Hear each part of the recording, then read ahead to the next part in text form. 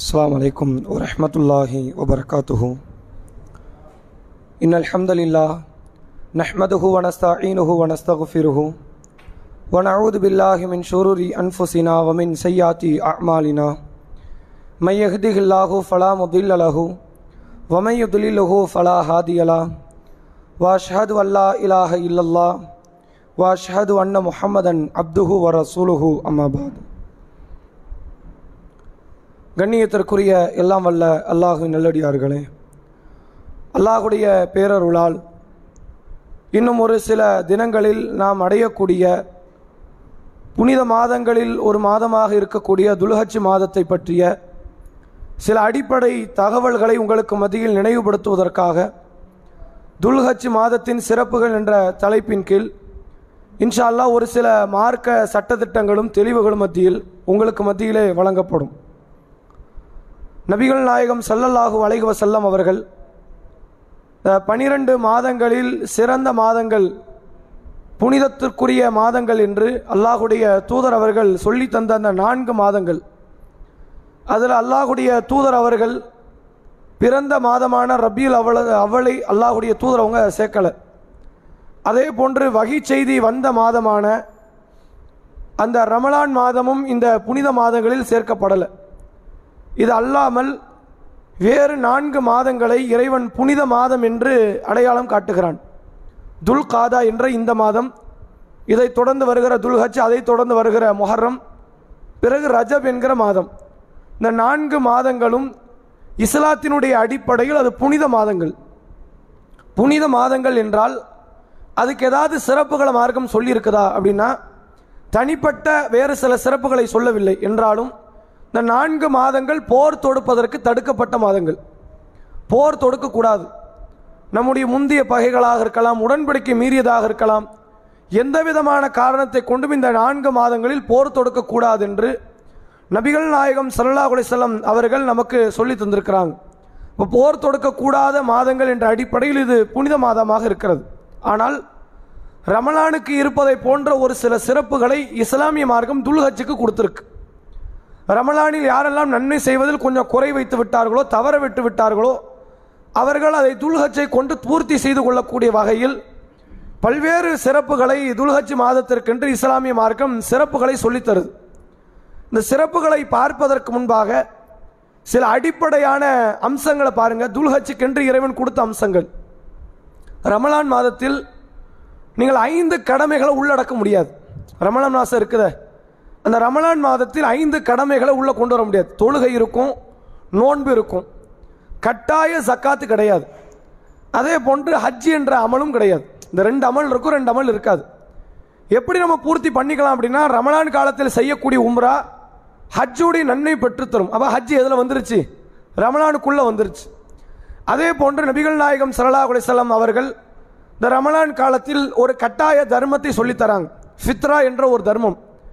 சுதந்திரமானவர்கள், அடிமைகள், ஆண்கள், பெண்கள், சிறியவர்கள், பெரியவர்கள் என்று எல்லோரும் தங்களுடைய தலைக்கு ஒரு சா உணவுப் பொருளை கொடுக்கணும். இது கட்டாயம் என்று ரசூலுல்லாஹ் காட்டுறாங்க. அப்போ எந்த அடிப்படை நம்ம புரிந்து கொள்ளலாம் என்றால், நோன்பு, ஹஜ்ஜு, அதே போன்று சதக்கா, அதே போன்று தொழுகை என்கிற இந்த 4 அமல்களும் உள்ளடக்கிய ஒரு மாதமாக ரமலான் மாதம் இருக்குது.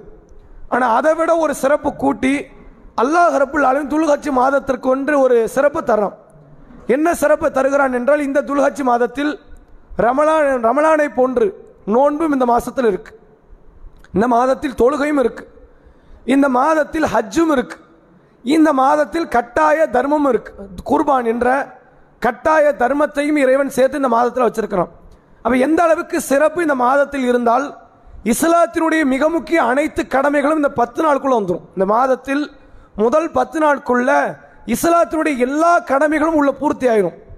அது இந்த மாதத்திற்கு இருக்கக்கூடிய ஒரு மிக முக்கியமான ஒரு அம்சம் என்பதை நாம புரிந்து கொள்ள முடிகிறது. திருமறை குர்ஆனில் அல்லாஹ் ரப்புல் ஆலமீன் சொல்கிறான், சூரா ஃபஜ்ர் என்ற அத்தியாயம், வல் ஃபஜ்ர் வலயாலின் அஷ்ர், ஃபஜ்ரின் மீது சத்தியமாக, 10 இரவுகள் மீது சத்தியமாக, வலயாலின் அஷ்ர், 10 இரவுகள் மீது சத்தியம் என்று இறைவன் சொல்கிறான். அது என்ன 10 இரவுகள் என்று திருக்குர்ஆன் ஹதீஸை நம்ம எடுத்து பார்க்கும்போது புரிந்து கொள்ள முடியுது. என்னன்னா, இந்த துல்ஹஜ் மாதத்தினுடைய முதல் 10 நாட்கள், அதைத்தான் அல்லாஹ் 10 இரவு என்று சொல்கிறான். இந்த 10 இரவின் மீது இறைவன் சத்தியமிட்டு சொல்வதின் வாயிலாக இதற்கு ஒரு தனி சிறப்பு இருக்கிறது என்பதை நம்மால் புரிந்து கொள்ள முடிகிறது. ரமலானுக்கு இருக்கக்கூடிய சிறப்பும் துல்ஹஜ் மாதத்திற்கு இருக்கக்கூடிய சிறப்பு ரெண்டும் தொடர்பு இல்லது. ரமலானுக்கு ஏன் சிறப்பு அல்லாஹ் கொடுத்தான்? திருமறை குர்ஆனில் அல்லாஹ் சொல்லித் தருகிறான், ஷஹ்ரு ரமதான் அல்லது உன்சில ஃபீஹில் குர்ஆன். ரமலான் மாதத்தில் தான் நாம் குர்ஆனை அருளினோம். ஹுதல் லின்னாஸ் ஓ பையினாத்து மினல் ஹுதா ஒல் ஃபுர்கான்.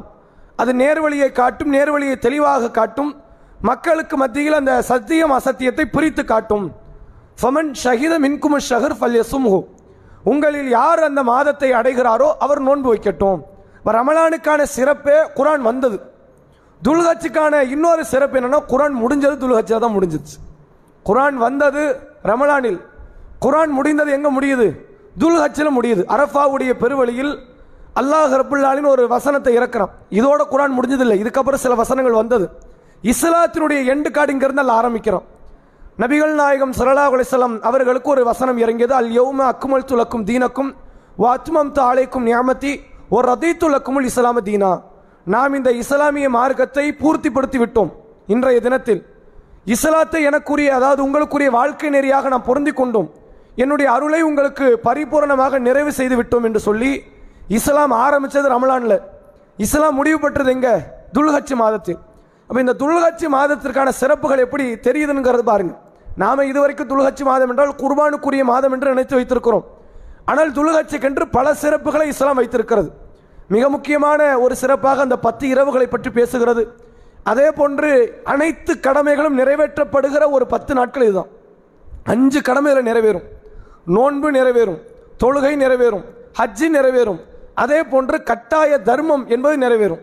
நம்ம மற்ற கட்டாய தர்மம்னா நமக்கு ஜக்காத்து தெரியும். ரசூல் ஸல்லல்லாஹு அலைஹி வஸல்லம் அவர்கள் பொருளாதாரம் உள்ளவர்கள் அத்தனை பேருமே இந்த 10 நாட்களில் நீங்கள் குர்பான் என்ற அந்த அமலுக்கு நீங்க ஈடுபடணும் அப்படின்னு காட்டி தராங்க. பொருளாதாரத்தை கொடுத்து ஆட்டையோ மாட்டையோ அல்லது ஒட்டகத்தையோ, அல்லது இவ்வளவு பொருளாதாரம் கொடுக்க முடியாதவர்கள் மாட்டிலோ ஒட்டகத்திலோ பங்கு சேர்ந்தாவது இந்த அமலில் நீங்கள் ஈடுபடுங்கள் என்று அல்லாஹ்வுடைய தூதர் அவர்கள் கட்டாய தர்மத்தை காட்டி தராங்க. 5 கடமைகள் நிறைவேற்றப்படுகின்ற நாட்களில் இது ஒன்று. அதே நேரத்தில் இஸ்லாம் ரமலான்ல தோற்றம் பெற்றது. இந்த இஸ்லாத்தினுடைய மார்க்கத்தை நிறைவு செய்யக்கூடிய நாளாக இறைவன் அரஃபாவுடைய பெருவழியை தேர்வு செய்தான் என்பதை நம்ம புரிந்து கொள்ள முடியுது. அதுக்கான நபிமொழியை பாருங்க. ஒரு முறை உமர் ரலியல்லாஹு அவர்களுடைய ஆட்சி காலம், ஒரு யூத மனிதர் உமர் ரலியல்லாஹு அவர்களை சந்திக்க வரார். சந்திக்க வந்தவர் கேட்கிறார் உமர் ரலியல்லாஹு அவர்களை பார்த்து, உமரே, உங்களுக்கு அல்லாஹ் கொடுத்த திருக்குர்ஆனில் ஒரு வசனம் இருக்கிறது. அந்த வசனத்தை ஒருவேளை யூதர்களாகிய எங்களுக்கு தௌராத்தில் அந்த வசனத்தை எங்களுக்கு அல்லாஹ் கொடுத்திருந்தால் அந்த நாளை நாங்கள் பெருநாள் தினமாக கொண்டாடி இருப்போம் அப்படிங்கிறாங்க. உமர் ரலியல்லாஹு அவங்க கேட்கிறாங்க, அது என்ன வசனம்? எங்களுக்கு அல்லாஹ் கொடுத்த ஒரு வசனம் இருக்கிறது, அது தௌராத்தில் வந்தால் அது பெருநாளாக நீங்கள் நினைத்திருப்பீர்கள் சொன்னீங்களே, அது என்ன வசனம்னு கேட்கிறாங்க. அப்ப அந்த யூத மனிதர் சொல்கிறார், அல் யௌம அக்மல்து லக்கும் தீனக்கும் வ அத்மம்து அலைக்கும் நிஅமதி வ ரதீது லக்குமுல் இஸ்லாம தீனா. அல்லாஹ் சொன்னானே, இந்த மார்க்கத்தை முழுமைப்படுத்திட்டானு. எங்க ஆரம்பிச்சது? ஆதம் நபி கிட்ட இருந்து இந்த இஸ்லாம் ஆரம்பித்தது. இஸ்லாம் முடிந்தது ரசூலுல்லாவை கொண்டு அல்லாஹ் முடித்தான். ஒருவேளை எங்கள் நபியை கொண்டு எங்கள் வேதத்தை கொண்டு அல்லாஹ் முடித்திருந்தால் அந்த நாள் எங்களுக்கு ஒரு திருநாளாக பெருநாளாக நாங்கள் ஆக்கியிருப்போம் அப்படின்னாங்க. இப்போ இஸ்லாத்தினுடைய முடிவு நடக்கக்கூடிய நிகழ்வு இந்த துல்ஹஜ் மாதத்துடைய 10 இருந்து ஆரம்பிக்குது. ரசூல் ஸல்லல்லாஹு அலைஹி வஸல்லம் அவர்கள் இறுதி ஹஜ் செய்ய வராங்க. இதுக்கப்புறம் அல்லாஹ்வுடைய தூதர் அவர்கள் ஹஜ் செய்யல. ரசூலுல்லாஹ் தன் மக்களை பார்த்து, ஹஜ்ஜுக்கு அழைச்சிட்டு வந்த மக்களை பார்த்து சொன்னாங்க, ஹுது அண்ணா, அதாவது அல்லாஹ்வுடைய தூதர் அவர்கள் சொன்னார்கள், ஹுதி அன்னி, என்னிடத்தில் இருந்து நீங்கள் இந்த ஹஜ்ஜுக்குரிய கிரிகையை கற்றுக்கொள்ளுங்கள். இதற்கு அடுத்த ஆண்டு நான் உயிரோடு இருப்பேனா இல்லையான்னு தெரியாது, நான் ஹஜ்ஜி பண்ணுவேனா மாட்டேனான்னு தெரியாது. அதனால் இறுதியாக நான் செய்யக்கூடிய ஹஜ்ஜாக நினைத்து கொண்டு இந்த நாளில் இருந்து என்னிடத்திலிருந்து நீங்கள் ஹஜ்ஜுடைய கடமையை நீங்கள் பரிபூரணமாக பெற்றுக்கொள்ளுங்கள் என்று அல்லாஹ்வுடைய தூதர் அவர்கள் சொல்லித்தராங்க. இப்போ இத்தனை பல சிறப்புகள் உள்ளடங்கிய ஒரு மாதமாகத்தான் துல்ஹஜ் என்ற மாதம் இருக்கிறது. இது போக இந்த மாதத்திற்கு வேறு சில சிறப்புகளையும் இஸ்லாம் சொல்லுது. என்ன சிறப்புகளை சொல்லித் தருகிறது என்றால், நபி இப்ராஹிம் அலைஹிஸ்ஸலாம் அவர்களுடைய தியாகம் நினைத்து பார்க்கக்கூடிய ஒரு மாதமாக இந்த துல்ஹஜ் மாதம் இருக்கிறது. இப்ராஹிம் அலைஹிஸ்ஸலாம் செய்த தியாகம், ஆரம்பத்தில் இளமை பருவத்தில் செய்த ஏகத்துவ பிரச்சாரத்திலிருந்து ஆரம்பித்து, பிறகு இறைவனுக்காக தன்னுடைய மனைவி மக்களையும் கொண்டு போய் பாலைவனத்தில் விட்டது, பிறகு இறைவனுக்காக வேண்டி தன்னுடைய மகனை அறுக்க துணிந்த காரியம் வரைக்கும் இப்ராஹிம் அலைஹிஸ்ஸலாமுடைய ஒட்டுமொத்த தியாகத்தையும் நினைவுபடுத்தப்படுகின்ற ஒரு மாதமாக துல்ஹஜ் இருக்கு. அதன் விளைவாகத்தான் ஹஜ் என்கிற அமலில் நீங்கள் எடுத்துக்கிட்டீங்கன்னு வைங்க, இதில் எல்லா காரியமும் இப்ராஹிம் அலைஹிஸ்ஸலாமோடு சம்பந்தப்பட்டதாக இருக்கும். நீங்கள் தவாஃப் செய்வதாக இருக்கலாம், காபத்துல்லாவுடைய கட்டுமானம் அது இப்ராஹிம் நபியும் இஸ்மாயில் நபியோடு சம்பந்தப்பட்ட ஒரு காரியம். காபத்துல்லாவில் நீங்கள் தவாஃப் செய்த பிறகு சஃபா மர்வாவிலே சஈ செய்வது, ஹாஜர் அலைஹிஸ்ஸலாம் அவர்கள் ஓடிய நிகழ்வைத்தான் இறைவன் இந்த மக்களுக்கான ஒரு வழிமுறையாக காட்டி தருகிறான். இதுக்கப்புறம் சம்சம் என்ற நீரை பற்றி அல்லாஹ்வுடைய தூதர் அவர்கள் சொல்கிறார்கள், இஸ்மாயில் நபிக்கும் ஹாஜர் அலைஹிஸ்ஸலாமுக்கும் நீர் புகட்டுவதற்காக வேண்டி அல்லாஹ் கொடுத்த ஒரு அற்புத கிணறு. அதுதான் இன்று வரைக்கும் மக்கள் மத்தியில் இன்றைக்கு இருக்கக்கூடிய அரபு குலத்திற்கு குடிநீராக வழங்கப்பட்டு கொண்டிருக்கிறது. இப்போ இதிலிருந்து ஆரம்பித்து மினாவிலே தங்கக்கூடியது, அரஃபாவிலே தங்கக்கூடியது, முஸ்தலிஃபாவிலே தங்கக்கூடியது, அதே போன்று கல்லெறியக்கூடிய நிகழ்வு, இது அனைத்துமே இப்ராஹிம் அலைஹிஸ்ஸலாம் அவர்களுடைய தியாகத்தை நினைவுபடுத்தக்கூடிய ஒரு நிகழ்வு. அதே போன்று அல்லாஹ்வுடைய தூதர் அவர்கள் இறுதியாக ஒட்டகத்தை, ஆட்டை, மாட்டை குர்பான் கொடுக்கக்கூடிய நிகழ்வை பற்றி சொல்லித்தராங்க. இதுவும் இப்ராஹிம் அலைஹிஸ்ஸலாம் அவர்கள் செய்த தியாகத்தை நினைவுபடுத்தக்கூடியது. இப்ராஹிம் நபிக்கு அல்லாஹ் ரப்பல் ஆலமீன் சொல்கிறான், உங்கள் மகனை நீங்கள் அறுத்து பலியிடுங்கள். இப்ராஹிம் நபி கடுகளவு தயங்கலை, மகன் அறுக்க போறோமே, அல்லாஹ் சொல்லிட்டானே, நம்ம வேணா அல்லாஹ் கிட்ட பேசி பார்ப்போமா, அந்த வேலையே கிடையாது. ஏனென்றால் அல்லாஹ் திருமறை குர்ஆனில் சொல்கிறான், இது கால லகு ரப்புஹு அஸ்லிம், தன்னுடைய இறைவன் இப்ராஹிம் இடத்தில் கட்டுப்படு என்று சொன்னால், கால அஸ்லம் துலி ரப்பில் ஆலமீன், அகிலத்தின் இறைவனுக்கு நான் கட்டுப்பட்டு விட்டேன் என்று சொல்வதுதான் இப்ராஹிமுடைய கூற்றாக இருக்கும். இது கொஞ்சம் மாற்றலாமே, சட்டம் கொஞ்சம் மாறினா நல்லா இருக்குமே, எனக்கு கொஞ்சம் கருணை காட்ட மாட்டேன், இந்த மாதிரி வார்த்தைகள் வராது. இறைவனுடைய கருணை எப்போதுமே இப்ராஹிம் நபி எதிர்பார்க்கக்கூடியவர் தான். அல்லாஹ் போடுற சட்டத்தை மாற்ற சொல்லி இப்ராஹிம் கேட்க மாட்டார். நீ சட்டம் போட மாட்டியா, நான் கட்டுப்பட மாட்டேனா என்ற எதிர்பார்ப்போடு வாழக்கூடிய இறைவனுக்கு கட்டுப்பட்ட ஒரு பரிசுத்தமான அடியார் நபி இப்ராஹிம் அலைஹிஸ்ஸலாம் என்பதை இந்த மாதத்தின் வாயிலாகத்தான் இறைவன் மனித குலத்திற்கு வெளிப்படுத்துகிறான். அவ்வளவு முக்கியமானது. இது அல்லாமல் ஒரே ஒரு இறை தூதரை ஒவ்வொரு ஆண்டும் இஸ்லாமிய சமூகம் நினைவுபடுத்தி பார்க்கிறாங்க அப்படின்னா இந்த துல்ஹஜ் மாதத்தில் நபி இப்ராஹிம் அலைஹிஸ்ஸலாம் பற்றி தான். மூசா நபி பற்றி நினைத்து பார்க்கிறோம், முஹர்ரம் மாதத்தில் மூசா அலைஹிஸ்ஸலாம் அவர்கள் காப்பாற்றப்பட்ட தினத்தை. ஈசா நபியை பற்றி நினைத்து பார்க்கிறோம், மறுமை நாளினுடைய அடையாளம் என்று எடுத்துக்கொண்டால் ஈசா நபியை டச் பண்ணாமல் அந்த அடையாளம் நினைவு பெறாது.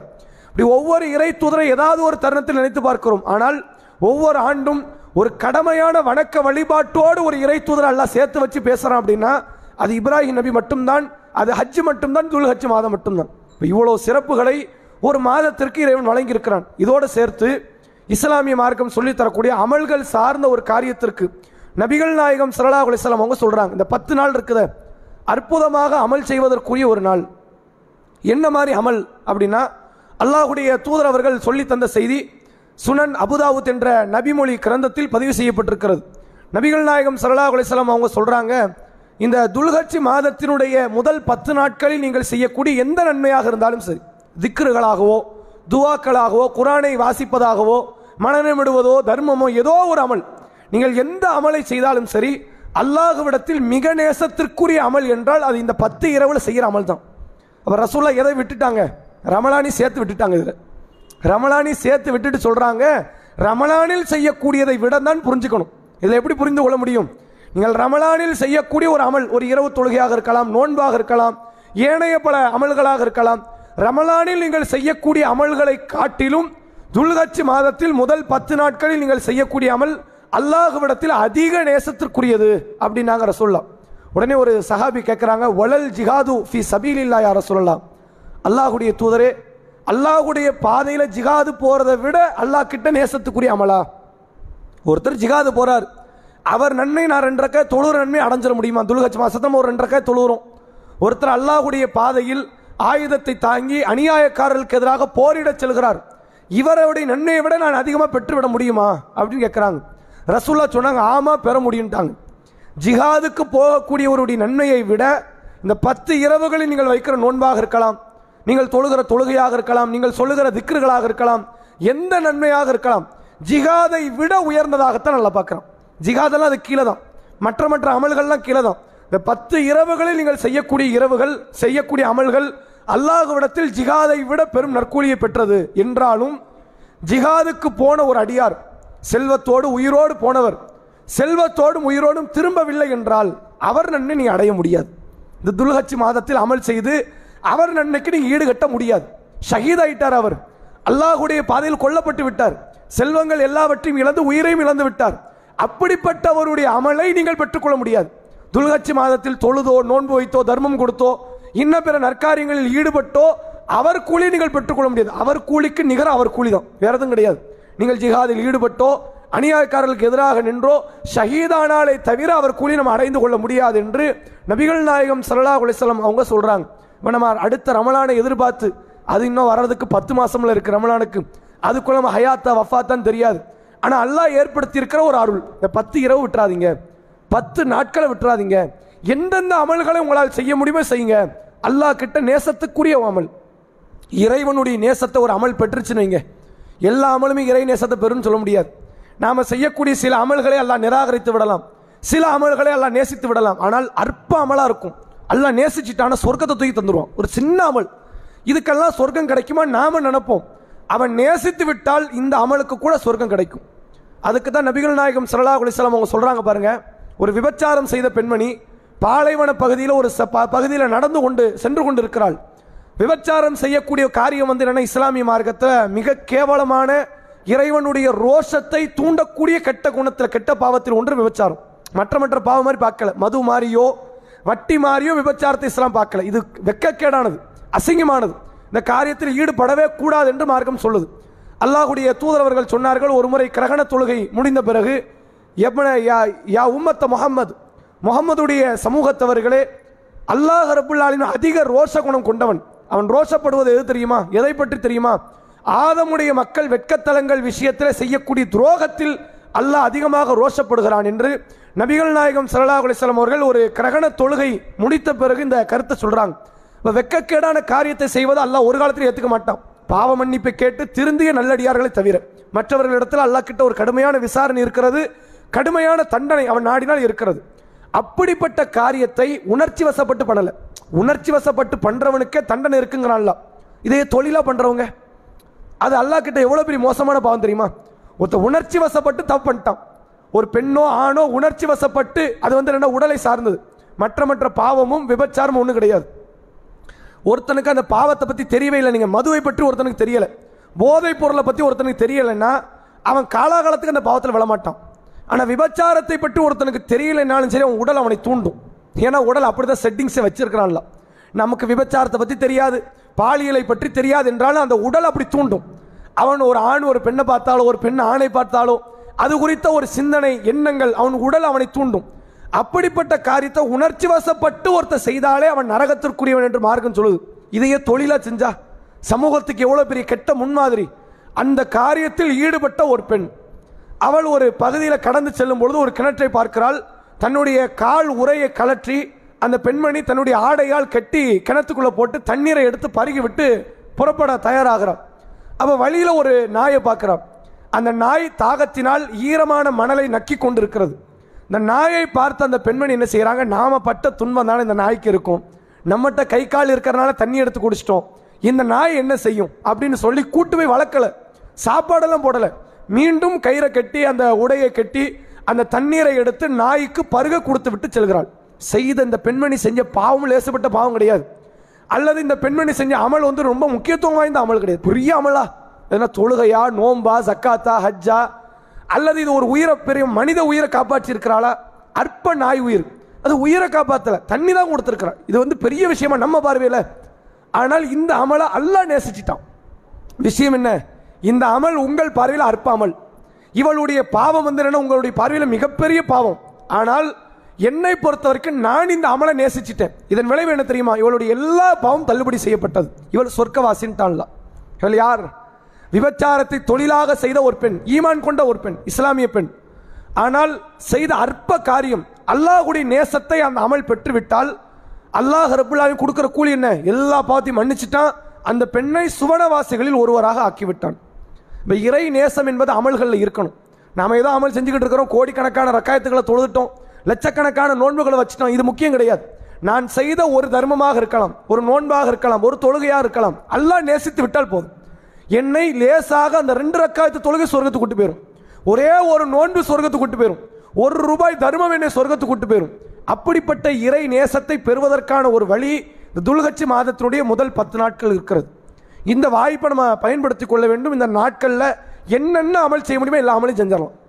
இந்த நாளில் செய்யவே முடியாத ஒரே ஒரு நாளில் ஒரு அமல் என்னன்னா, பெருநாள் தினத்தை நோன்பு வைக்க முடியாது, அது மட்டும்தான் தப்பு. மற்ற 9 நாள் நோன்பு வைக்கலாம்.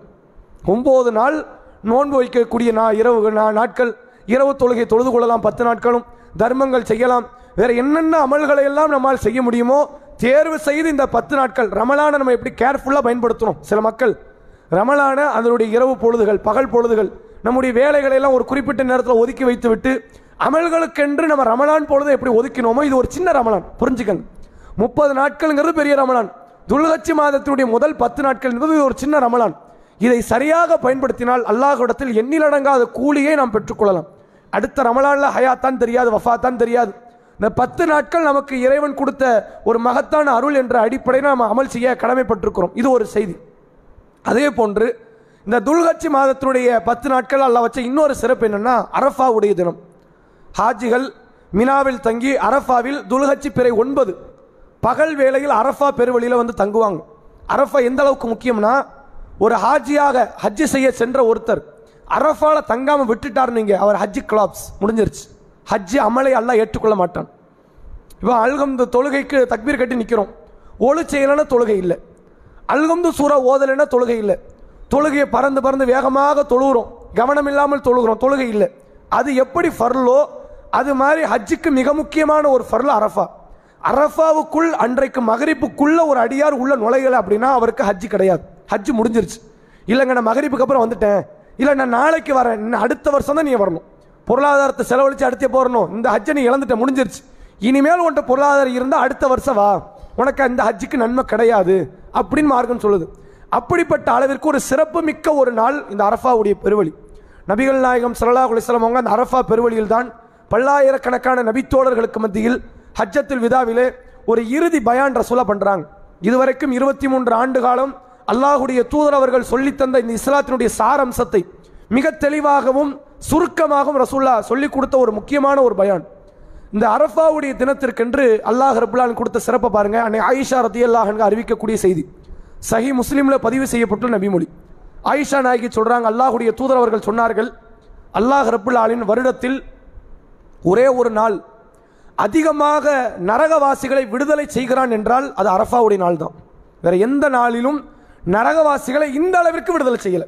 இப்போ இன்னைக்கு நம்ம ஒருவேளை அல்லாஹ் பாதுகாக்கணும், நாம நரகவாசியில் ஒருவராக இருக்கிறோன்னு இங்க அல்லாட்ட கண்ணீர் மல்க துவா செய்கிறோம், யாரெல்லாம் நான் செஞ்ச பாவத்தையெல்லாம் என்னை மன்னிச்சிரு, என்னை சொர்க்கத்துக்கு அனுப்பிடு, நரகத்தை விட்டு பாதுகாத்துன்னு கண்ணீர் மல்க கேட்கிறோன்னா அல்லாஹ் விடுதலை தருவான். ஆனால் அரஃபா தினத்தில் அல்லாஹ் கொடுப்பதை போன்ற விடுதலை வேற எந்த நாளையும் கொடுக்கறது இல்லை. அப்போ அந்த நாளில் பிரார்த்தனைக்கு எவ்வளோ முக்கியத்துவமானது நாள்.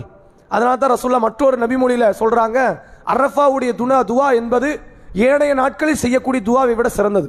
சொல்லிட்டு ரசூல்லா தொடர்ச்சியா சொல்றாங்க, எங்களுக்கும் அனைத்து நபிமார்களுக்கும் பொதுவான ஒரு சிறந்த வார்த்தை லா இலாஹ இல்லல்லாஹு வஹ்தஹு லா ஷரீக லஹு லஹுல் முல்கு வலஹுல் ஹம்து வஹுவ அலா குல்லி ஷைஇன் கதீர் என்ற திக்ருன்னாங்க ரசூல்லா. அரஃபாவுடைய தினத்திற்கு ஒரு தனி துவா இருக்கு, ஒரு தனி சிறப்பு இருக்கு. அந்த நாட்களில் அதிகமாக நம்ம அல்லாஹ் கிட்ட நரக விடுதலை பற்றி முறையிடணும். யா அல்லாஹ் என்ன நரகத்தை விட்டு காப்பாத்திரு. நபிகள் நாயகம் ஸல்லல்லாஹு அலைஹி வஸல்லம் அவர்கள் சில பிரார்த்தனைகளை நரகத்து விடுதலைக்கென்று சொல்லி தந்திருக்கிறாங்க. திருக்குர்ஆன்ல அல்லாஹ் இடம்பெற வைத்திருக்கிறான். அல்லாஹ் குர்ஆன்ல சொல்றான், ரப்பனா ஸரிஃப் அன்னா அதாப ஜஹன்னம் இன்ன அதாபஹா கான கராமா. இறைவா நரக வேதனை விட்டு எங்களை பாதுகாத்து விடு, அந்த வேதனை நிலையானதாக இருக்கிறது. இன்னஹா சாஅத் முஸ்தகர்ர வ முகாமா, அது மிக கெட்ட தங்குமிடமாகவும் ஓய்விடமாகவும் அது இருக்கிறது, நரகத்தை எங்களுக்கு தந்துராத. இதை ஒவ்வொரு இறையச்சவாதிகள் கேட்பார்கள் நல்லா சொல்றான். இந்த பிரார்த்தனை அதிகமாக கேட்க தகுதி படைத்த ஒரு நாள் அரஃபாவுடைய நாள். அதே மாதிரி ரசூல்லா இன்னொரு துவா சொல்லித் தராங்க, அல்லாஹும்ம ரப்பனா ஆத்தினா ஃபித் துன்யா ஹஸனா வ ஃபில் ஆখিরাতি ஹஸனா வ கீனா அதாபன்னார்.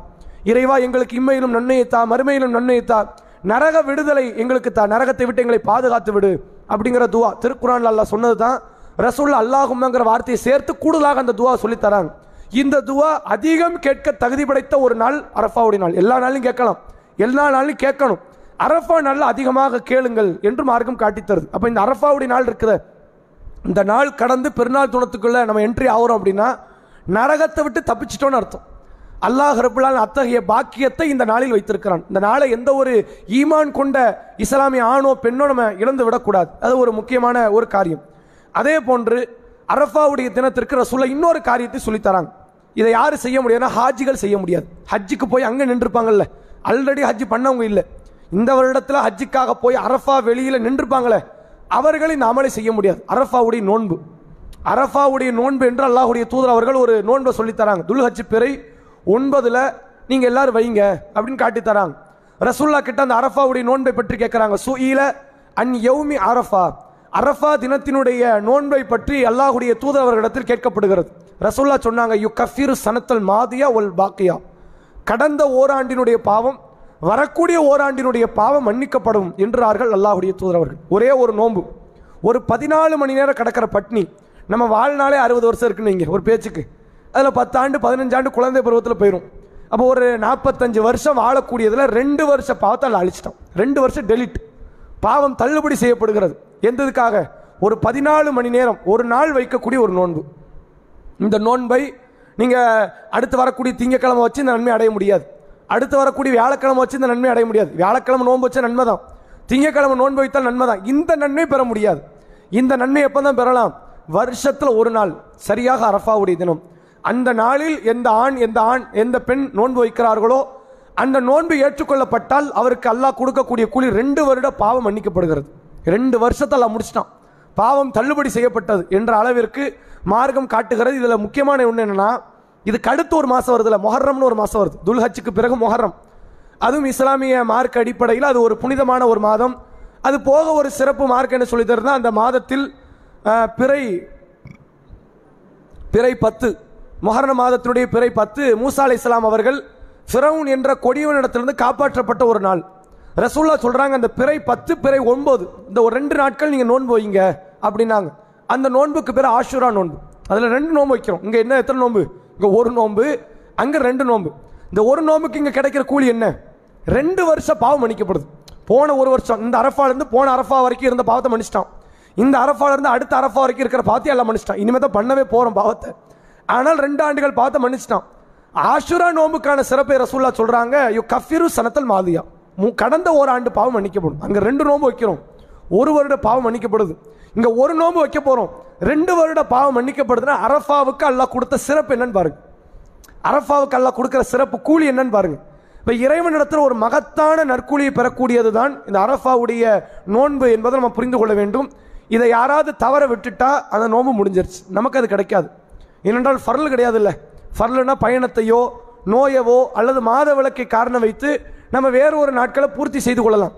இது ஃபர்ல் இல்லை என்பதனால் இந்த நோன்பை உங்களால் பூர்த்தி பண்ண முடியாது. அதனால் எவ்வளோ கேர்ஃபுல்லாக இருக்கணுங்கிறத பாருங்கள். நீங்கள் பயணத்தில் இருந்தாலும் சரி, உங்களால் முடிஞ்ச அளவுக்கு அந்த பயணத்தை நிராகரித்து விட்டு இந்த நோன்புக்காக வேண்டி நேரம் ஒதுக்குவதற்கு இருக்கக்கூடிய இஸ்லாமிய சமூகத்தர்கள் கொஞ்சம் முன்னுக்கு வரணும். அல்லாஹ்விடத்தில் இது சாதாரண நற்கூலி இல்லை அப்படிங்கிறத நம்ம புரிஞ்சுக்கணும். அதுக்கு அடுத்ததாக இந்த அல்லாஹ் ரப்புல் ஆலமீன் கொடுக்கக்கூடிய பெருநாள் தினம், இந்த 10 நாளுக்குள்ள அல்லாஹ் வச்சிருக்கிற சிறப்பு பாருங்க. ஹஜ்ஜையும் முடிச்சாச்சு, அதே போன்று நோன்பு முடிச்சாச்சு, தொழுகையும் முடிச்சாச்சு, கட்டாய தர்மம் என்ற குர்பான் என்ற காரியத்தையும் மார்க்கம் காட்டுகிறது. இந்த குர்பானியை பற்றி நிறைய பேருக்கு தெரிஞ்சதாம குர்பானி கொடுக்குற ஆட்கள் தான். அதில் சில தவறான நம்பிக்கை நம்ம சமூக மக்கள்கிட்ட இருக்கு. ஆட்டு குர்பானி கொடுத்தா ஒரு உயர்ந்தவன் மாதிரியும், மாட்டை குர்பானி கொடுத்தவன் யாரு ஒரு தாழ்ந்தவன் மாதிரியான ஒரு சிந்தனை இருக்கு. அந்த சிந்தனை யாருக்கிட்டையாவது இருந்தால் அவங்கள்ட்ட மார்க் அறிவு இல்லைன்னு அர்த்தம். உண்மையிலேயே மாட்டை குர்பானி கொடுக்குறவன் கொஞ்சம் தாழ்ந்தவன், ஆட்டை நான் குர்பானி கொடுக்கணும் 20,000 30,000 ஆட்டை கொடுக்குறேன் நான் உயர்ந்தவன் அப்படின்னா அவனுக்கு என்ன இல்லை? மார்க்க அறிவு இல்லை. உண்மையிலே எது சிறப்புன்னா ஆட்டை விட மாடு கொடுக்கறத சிறப்பு. மார்க்க தானே சொல்லுது. ஜும்மா தினத்தில் முதல் வருபவருக்கு என்ன கூலி? ஒட்டகத்தை குர்பானி கொடுத்த கூலி. 2வது வருவருக்கு மாட்டை குர்பானி கொடுத்த கூலி. 3வது வருவருக்கு தான் என்ன சிறப்பு? ஆட்டை குர்பானி கொடு. அப்போ ஆட்டை மார்க்க எங்கே வைக்குது? 3வது அர்த்தத்தை வைக்குது. இஸ்லாமிய மார்க்க அறிவுரை கொடுக்கறது என்னன்னா, முதல்ல ஒட்டகத்தை கொடு, உனக்கு வாய்ப்பு இருந்தால் ஒட்டகத்தை கொடு. அது பெரிய பொருளாதார 2 லட்சம் ரூபாய் செலவு பண்ணணும் இப்போதைய காலகட்டத்துக்கு, முடியாது. அடுத்து மார்க்க என்ன சொல்லுது? மாட்டை குர்பானி கொடு. அதுக்கும் முடியலைன்னா ஆட்டுக்கு வேண்டாங்க. ரசூல்லா காலத்தில் ஆடலாம் அற்ப பொருள், ஒண்ணுமே இல்லை. இதெல்லாம் சாதாரண ஒரு வெள்ளி நாணயத்தை கொடுத்து 2 ஆட்டை வாங்கிட்டு வந்துடலாம். குர்பானிக்கு தகுதி உடைய 2 ஆட்டை பெற்று விடலாம். இப்படி பெற முடியாது மாட்டை பொறுத்த வரைக்கும் ரசூல்லா ஜக்காத்தை பிரிக்கிறத கூட பாருங்க. 40 ஆடு இருந்தால் ஒரு ஆடு ஜக்காத், 30 மாடு இருந்தால் ஒரு ஆடு ஜக்காத். அப்ப எது சிறந்தது, எது உயர்ந்த பொருளா மார்க்கம் பார்க்குது? மாட்டை தான் பார்க்குது. இன்னும் சொல்ல போனால் அதில் கூடுதலான இறைச்சிகள் கிடைக்கும், கூடுதலான ஏழைகளுக்கு அண்டை வீட்டார்களுக்கு உறவினர்களுக்கு கொடுக்க முடியும். சிறப்புகளில் ஆட்டை குர்பானி கொடுப்பதை விட மாட்டை குர்பானி கொடுப்பது சிறந்தது. நம்ம மக்கள் கறி டேஸ்ட்டை தான் பார்க்குறாங்க. எது? மாட்டை விட ஆடு கறி டேஸ்ட்டாக இருக்கும், அப்போ ஆடு பெஸ்ட்டு அப்படின்ட்டாங்க. ஆடு பெஸ்ட்டே கிடையாது. ஆட்டை எல்லாரும் நிராகரிக்கிறதா நல்லது கூடுமான வரைக்கும். இன்னும் சொல்ல போனால் இப்போதைய காலகட்டத்துக்கு மாடு ரொம்ப நல்லதுங்கிறேன். என்னன்னா மாட்டு வைத்து ஒரு அரசியல் நடக்குது. மாடை குர்பானி கொடுக்காத, மாடை வெட்டாத, மாட்டு வியாபாரம் கூடாது, மாட்டுக்கறி கூடாதுன்னு. நீ என்ன சொல்ல, நான் என்ன கேட்க? நான் இப்படி தான் பண்ணுவேன். இதை சமூகமே சேர்ந்து நடத்தினா தமிழ்நாட்டில் இருக்கிற ஒட்டுமொத்த முஸ்லீம்களும் கொடுக்குற குர்பானியில் மாட்டாக கொடுத்துட்டாங்க. நீங்கள் இவன்ட்ட என்ன சொல்ல? நேற்று வரைக்கும் 2000 ஆடு மாடு 3000 மாடு வெட்டிக்கிட்டு இருந்தால் இப்போ 1 லட்சம் மாடு வெட்ட ஆரம்பிச்சிட்டானோ இப்படி நிலைமை வரும். நமக்கு பார்த்து அவன் பயந்தாங்கிற மாதிரி இருக்கக்கூடாது. எப்படி இருக்கணும்? நாம் வெட்டாதன்னு சொன்னதுக்கு அப்புறம் தான் அவன் கூட 50,000 மாட்டை வெட்டி இருக்கிறான். இப்படி தான் நிலைமை வரணும். மக்கள் என்னன்னா மாட்டை விட்டு விட்டு ஆடு பக்கம் போகிறது அது ஒரு நன்மை மாறியும் அது ஏதோ ஒரு சிறப்புக்குரிய ஒரு அமல் மாதிரி பார்க்குறாங்க. ஆடு சிறப்புங்கிறது இல்லைங்க, நம்ம சொல்லலை. ஆட்டை விட சிறந்தது மாடு. மாட்டை குர்பானி கொடுப்பது தான் அமல்களாலும் நன்மைகளாலும் இறைச்சிகளால் மக்களுக்கு விநியோகம் செய்வதனாலும் அதிக சிறப்பு வாய்ந்தது மாடு. ஏன் மாட்டை ரசூலா சொல்லும் பொழுது அதை கூட்டா சேர்ந்துக்கங்கன்னு காட்டுறாங்கன்னா, அது கொடுக்க முடியலைன்னா என்னால் ஒரு மாடு கொடுக்க முடியாது. ஒரு 20 ரூபா 22 ரூபா 22,000 ரூபா செலவு பண்ணி மாட்டை வாங்கி ஒரு 3,000 ரூபா அளவுக்கு செலவு பண்ணி அதை வெட்டுக்கொண்டு 25,000 ஆயிரும். அவ்வளோ பொருளாதாரம் மட்டும் கிடையாது. 10,000 ரூபாய்க்கு ஆட்டுக்கு போயிடலாம். இதுக்கு தான் ஆட்டுக்கு போகிறோம். ஆட்டுக்கு எதுக்கு போகிறோம்? 10,000 ரூபாய் 8,000 ரூபாய் ஆடு முடியுதுன்னு தான் ஆட்டுக்கு போகிறோமே தவிர ஆடு சிறந்தது என்பதனால மார்க்கம் ஆட்டுக்கு போக சொல்லலை. அதனால தான் ரசூலுல்லாஹ் சொல்கிறாங்க, இந்த மாட்டை உங்களால் ஒரு நபராக கொடுக்க முடியலன்னா 2 பேர் சேர்ந்துக்கங்க. நீங்கள் இன்னொரு நபர் சேர்ந்துக்கங்க. 2 பேர் முடியல 3 பேரை சேர்ந்துக்கங்க. 3 பேரா முடியல 4 பேரா, எது வரைக்கும் ஹையஸ்ட் 7 பேர் வரைக்கும். 7 தாண்டி 8 பேர்லாம் சேர முடியாது. 7க்குள்ள 4 பேர் சேர்ந்துக்கலாம், 5 பேர் சேர்ந்துக்கலாம், ஒருத்தர் முடிச்சிடலாம், 2 பேர் சேர்ந்து முடிக்கலாம். நீங்கள் எத்தனை பேர்னாலும் அந்த 7க்குள்ள நீங்கள் கூட்டு சேர்ந்து மாட்டை நீங்கள் குர்பானி கொடுங்க. ஒட்டகமாக இருந்தால் 10 பேர் சேர்ந்துக்க. அதுடைய பொருளாதாரம் இன்னும் கூட. நம்ம பகுதிக்கு கூட மட்டும் இல்லை, அவங்க பகுதிக்கு அது கூட தான். சவுதியில் இருக்கக்கூடியவங்க ஒட்டகத்தை சர்வசாதாரணமாக பார்க்கக்கூடியவங்களுக்கு ஒட்டகம் அது பெரிய அமௌண்ட் தான். அப்போ ரசூல் அதுக்கு வந்து கொஞ்சம் கூடுதலான சலுகை கொடுக்குறாங்க. 10 பேரை சேர்ந்துக்கங்க. அதிகபட்சம் 10 தாண்டி 11 வரக்கூடாது. ஒருத்தரும் ஒட்டகத்தை கொடுக்கலாம், 4 பேர் சேர்ந்து கொடுக்கலாம், 6 பேர் கொடுக்கலாம், 10 பேரும் கொடுக்கலாம். இப்படி அல்லாஹ்வுடைய தூதர் அவர்கள் காட்டி தராங்க. இப்போ குறைஞ்சபட்சம் நம்முடைய பங்களிப்பு ஏதாவது ஒரு குர்பானில் இருக்கணும். இந்த குர்பானியுடைய முதல் அடிப்படை பிரைமரி ரீசன் உண்டுல, அடிப்படை காரணம் என்ன? ஏழைக்கு உணவளிப்பதெல்லாம் இல்லை, அது 2வது காரணம்.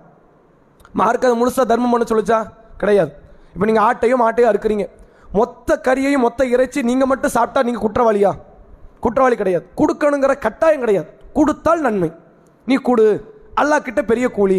அப்போ எதுக்கு தான் நம்ம அறுக்கிறோம்? நாம சாப்பிடவா இருக்கிறோம்? இது ஒரு தியாகம். நீ இப்ராஹிம் அலைஹிஸ்ஸலாம் அவர்களை நினைவுபடுத்தி கொண்டு இந்த ஆட்டை அறுக்கிறாய். இந்த மாட்டை நீ அறுக்கிற, நீ இறைச்சி துண்டு கொடுக்கலைனாலும் நீ நன்மை அடைஞ்சிட்ட, நீ குர்பானி அடைஞ்சிட்ட. ரசூலா அப்படி ஏதாவது சொன்னாங்களா?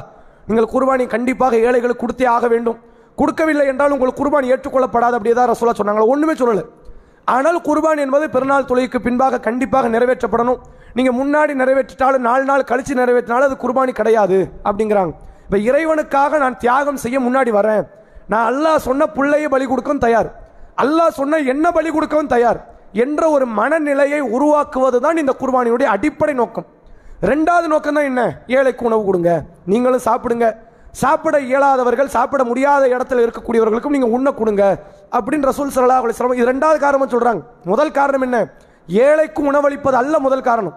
முதல் காரணம் நான் தியாகம் செய்ய தயார். இப்போ நான் ஆட்டை கொடுக்குறேன், மாட்டை கொடுக்குறேன், ஒட்டகத்தை கொடுக்குறேன், நாளைக்கு அல்லாஹ் சொன்ன என் உயிரையும் கொடுப்பேன், நான் என்ன ஒரு எல்லைக்கும் செல்ல தயார், என் பாவத்தை விடுவேன், அதனால எவ்வளவு பெரிய பிரச்சனை வந்தாலும் சரி இந்த நன்மையை செய்வேன், அதனால எவ்வளவு பெரிய சோதனைகள் வந்தாலும் சரி இறைவனுக்காக சொர்க்கத்துக்காக நான் எதையும் செய்ய தயார் என்ற ஒரு பிரகடனப்படுத்தக்கூடிய காரியம் தான் இந்த குர்பான். இதை நம்ம மறந்துடக்கூடாது. அதனால சிறந்ததுங்கிறது ஆட்டில் இருந்து போகக்கூடாது. மாடு ஒட்டகம் தான் சிறந்தது, அதற்கு பிறகு மாடு தான் சிறந்தது, அதுக்கப்புறம் ஆடு தான் சிறந்தது. எங்களுக்கு ஆடும் கொடுக்க முடியல, மாடும் கொடுக்க முடியல, ஒட்டகம் கொடுக்க முடியல, பங்கு சேர்ந்துக்கங்க. உங்களுக்குள்ள நீங்க ஒரு 4 பேர் 5 பேர் ஒன்று சேர்ந்துக்கங்க.